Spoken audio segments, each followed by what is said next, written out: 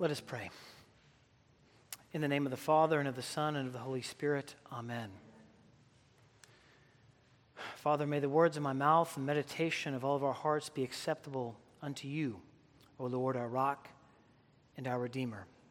In the name of Jesus Christ, our Lord. Amen. You may be seated. Well, it's good to be back at church, to be back in the pulpit after a bit of season of illness. And so thank you all for praying for me. I am feeling a lot better. As I've told many of you, I think it was the licking of a spatula that gave me possibly salmonella. I've been doing that for 37 years, and I will continue to lick that spatula from the brownies, even if I have to miss church here and there. All right. But thank you for your prayers for me feeling a lot better. We're going to continue with our sermon series in the book of Philippians.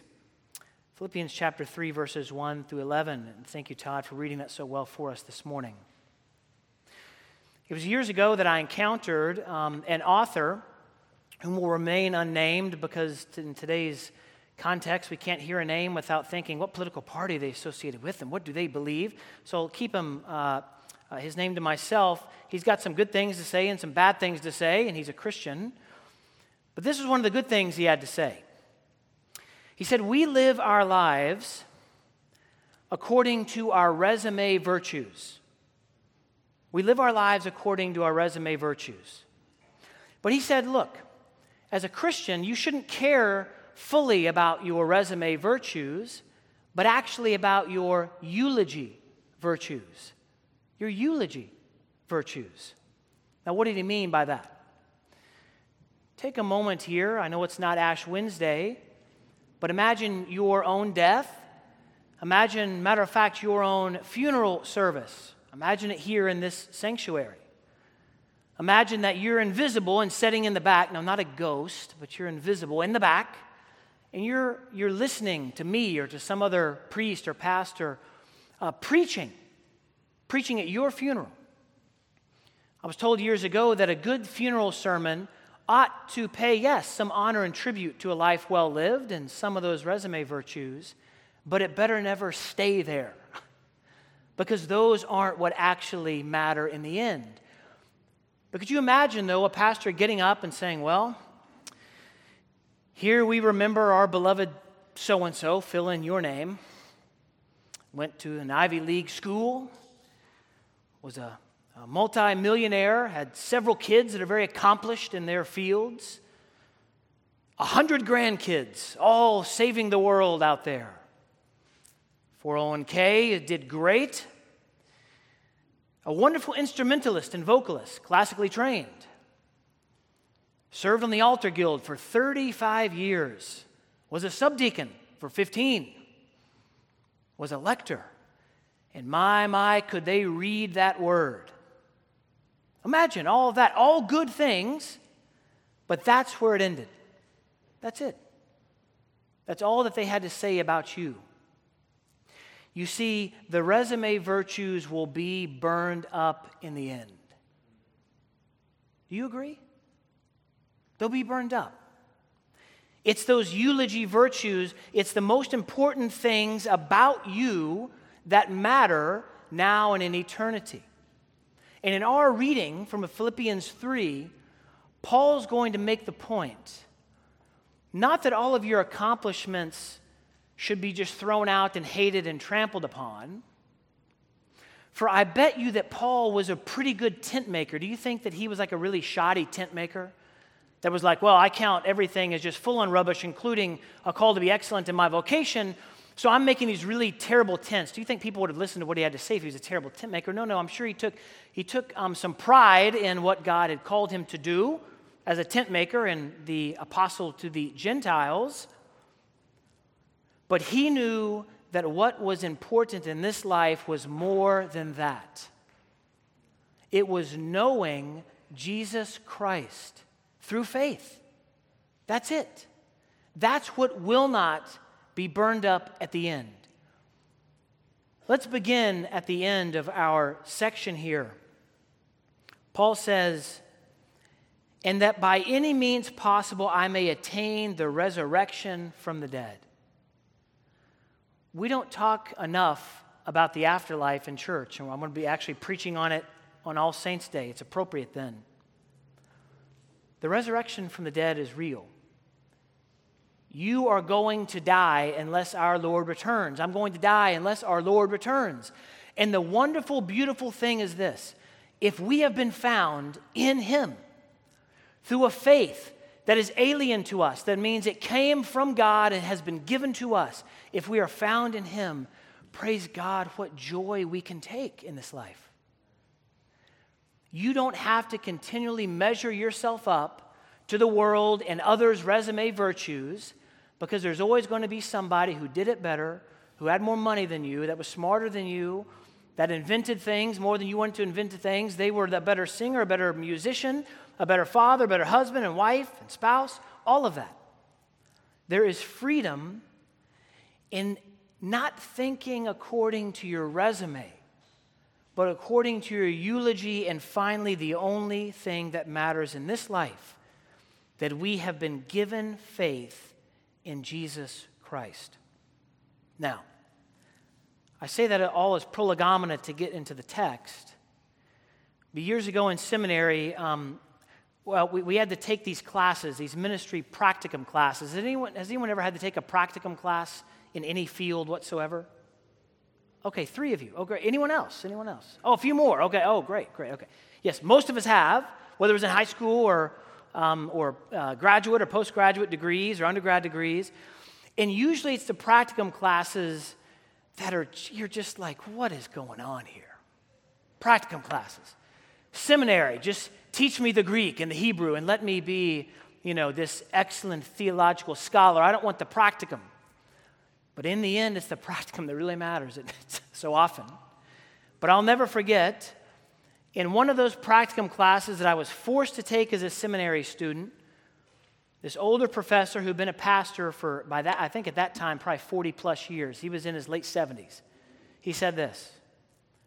He said, students, keep the main thing the main thing. Here I am, this arrogant seminary student. The main thing. Well, what do you mean? Can we not nuance the main thing a little bit? Give me more. The main thing. What are you talking about? The main thing. I want some theological axioms to give to my people. I want us to grow in all ways of knowledge, and I want more than the main thing. And he was like, look, keep the main thing the main thing. If you are in Christ, when you die, it's not the end. That's the main thing. And Paul is getting at the main thing in Philippians chapter 3 here. The main thing. And the resurrection from the dead is the main thing that we have a security of in this life. But a little bit more on that prolegomena before we get to the text. It is really difficult to put our faith in things that are unseen, isn't it? It's tough. It's tough to think about the life to come, to think about our own death, to think about what the new heaven and the new earth is going to be like, what it's going to be like to experience death and all of these things. It's difficult because it's all in the future. It's all for us hypothetical, as it were, right now. It's much easier to think about our accomplishments, what we've done in this life, and to basically find our identity and the reason to live in those things. But here's the thing, those are not the main things. Paul says, finally, my brothers, rejoice in the Lord. To write the same things to you is no trouble for me. It is safe for you. And he goes on with this long section. I'm just going to read it. Look out for the dogs. Look out for the evildoers. Look out for those who mutilate the flesh. For we are the circumcision who worship by the Spirit of God and glory in Christ Jesus and put no confidence in the flesh. He's saying this. You Philippian Christians are not Jewish, you're Gentiles. And there was a sentiment, really, in many of the churches that Paul was writing to, that if you were a Gentile, not only did you have to have faith that Jesus was the Jewish Messiah, you had to practically become a Jew. If you were a man, you had to be circumcised. Not just as a matter of conscience, but as a matter of the covenant being secured for you. And Paul is saying, look, that is wrong. That is wrong. What links you to Christ is the Spirit of God by faith. That's what links you to Christ, the Spirit of God by faith. Paul goes on to say in verse 4, he says, though I myself have reason for confidence in the flesh also. He's saying within the flesh and in the law, he was wonderful. He was great. His resume virtues were impeccable. If anyone else thinks he has reason for confidence in the flesh, Paul says, I have more. I was circumcised on the 8th day. Not on the 7th, not early, not on the 9th, not late. On the 8th day, according to the Torah. Of the people of Israel, I'm a Jew.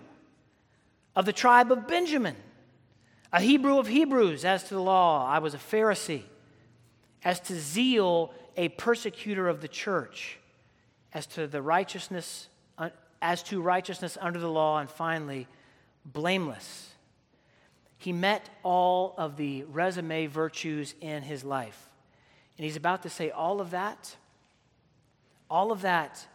I count as beside the point, and even stronger the language than that, as rubbish, as refuse to knowing Jesus Christ. Paul's words here. But whatever gain I had, I counted as a loss for the sake of Christ.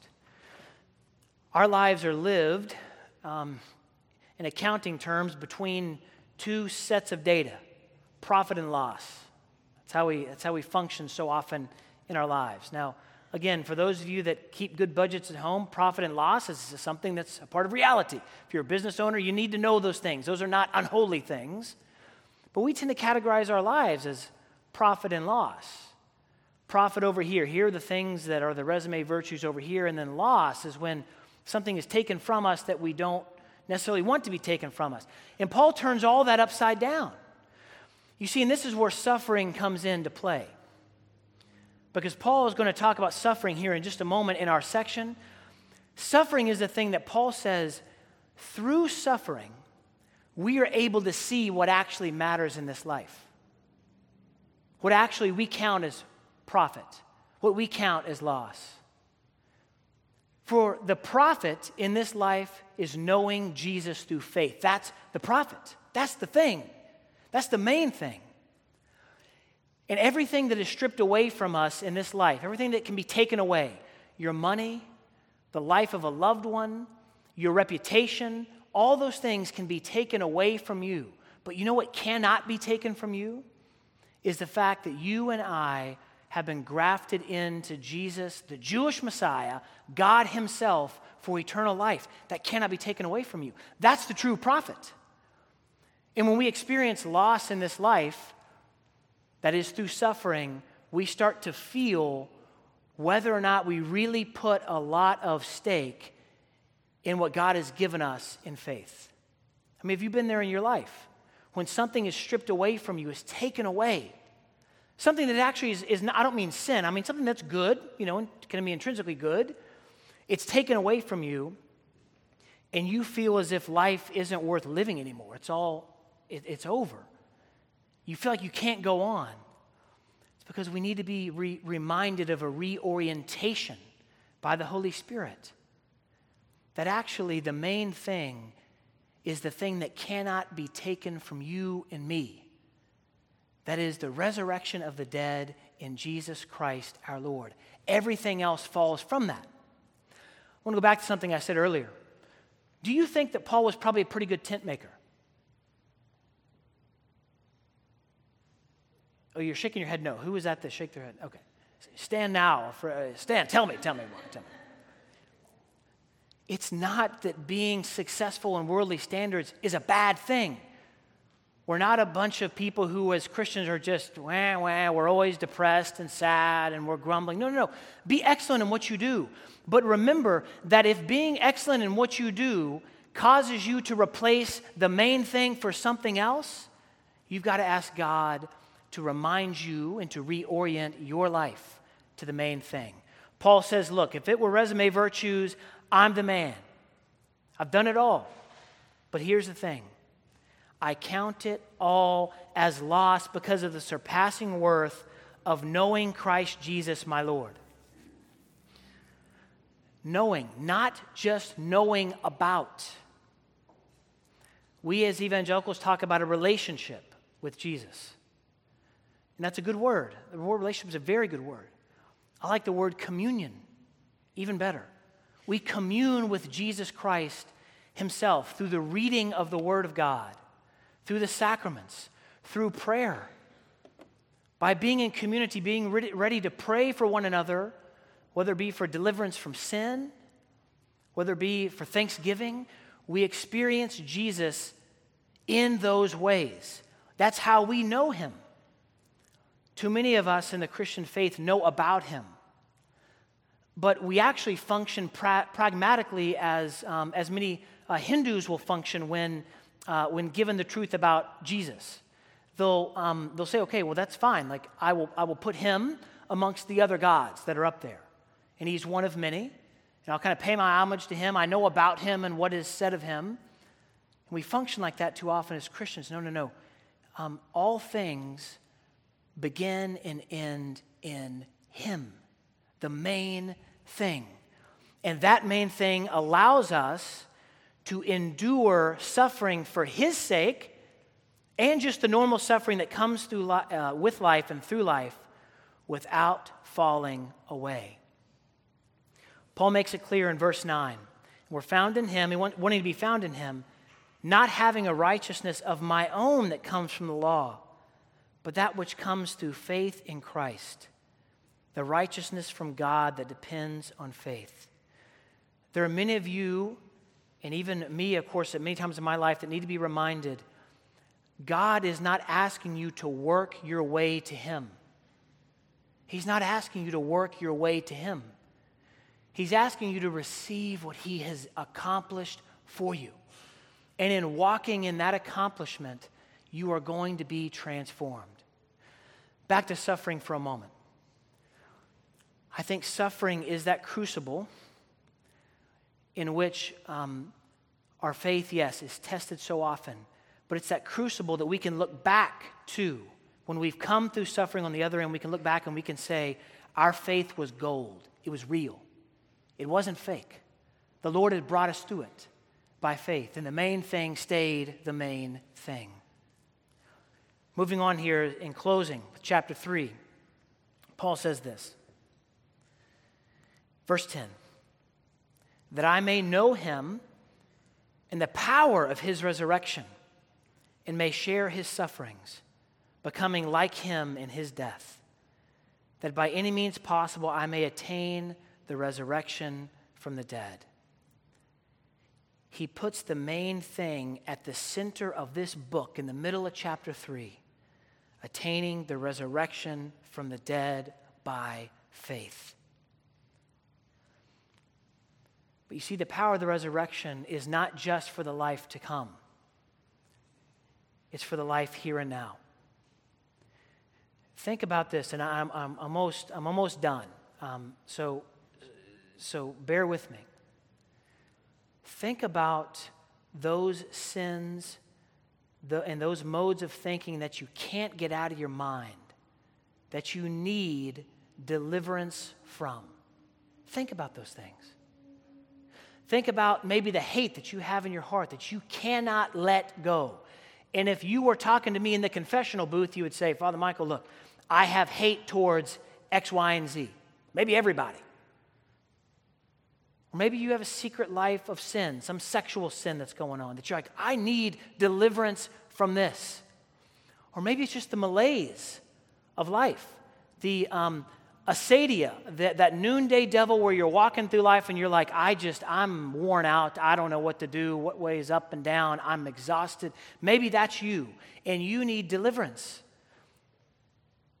Maybe when you think about God and your future and what has happened to you in your life, you are angry.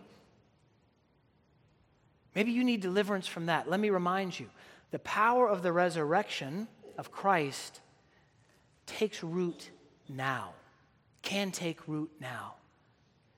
And it begins now and it moves across the River Jordan to the new life to come. But here's the question. Do we desire it at all cost? When Todd was reading, see, Todd's a great reader. And so if you listen to a great reader, you can hear they emphasize certain things. At the very end, as Todd was reading, he did something like this. That by any means possible, I may attain the resurrection from the dead. That's the main thing, that we're striving to attain it. And what did Paul mean here? Not that it's through our works. He's going to go on in our next sermon. I'll hit on some of this. That we're on a pilgrimage in this life. We're on a pilgrimage to attain that reality that has been set in stone through the cross. We're on a pilgrimage to attain that. But here's the final word. Prayer, Suffering, and Joy is the title of this sermon series, and I want to bring this text home in prayer, suffering, and joy. Then I'll pray to close us. Prayer. Brothers and sisters, praying to God, communicating to Him with an open heart and an open will and an open mind allows us to be reminded of the hope of the resurrection here and now. I can guarantee you, because I have walked it, and I'm sure will walk it in the future too, as a fallen human being on a pilgrimage to that holy city like you all. It's at the times when I don't pray, or I don't pray as I should, that the main thing kind of evaporates. When you pray, you're connected to God Almighty by the power of the Holy Spirit. He encourages you. He reminds you that it's not your worldly achievements that save you or that give you identity. It's the fact that you have been granted the resurrection by faith. So pray. Now, suffering. I've hit on it a bit as I've preached here this morning. You see, suffering allows us to see where our hope actually lies. And there are going to be points in time that your hope does not lie as it ought to in our Lord. Ask for forgiveness. Ask God to inspire you again to hope in the resurrection. That our boasting can only be in that fact that God came to us. Not that you're the best accountant or doctor or vet or teacher or stay-at-home mother or whatever it might be, but the fact that you've been redeemed. Suffering will show that to us. And then finally, joy. I find that when we are enslaved to our resume virtues, like the ones that Paul was giving up here in chapter 3, it's that when we are enslaved to those, the joy just goes, it's gone. Because we move into comparison, that great thief of joy. We only care about what the world cares about. And then we realize we're never enough. We're never good enough. We're never as good as we ought to be. And what a depressing way to live, would you say? What a terrible way to live. But there is freedom in the gospel. Freedom in what has been declared about you and to you. It's a freedom finally to rejoice that you and I, here and now, are partakers in the power of the resurrection. So what does this mean? Pray. Suffer well. Ask God for joy. Don't get caught up in those virtues that at the end of your life are really meaningless. Still live your life with excellence, but do so by keeping the main thing the main thing. And when you look at the life of our Lord, the main thing that was spoken over him by his Father in heaven was this: you are my well-beloved Son, and I am well pleased. Would you, brothers and sisters, hear that again? And with that in mind, take those ledgers, the profit and loss, combine it, and put the faith and the resurrection that you've been given at the top, and let everything else flow out of that. In the name of the Father, and of the Son, and of the Holy Spirit. Amen.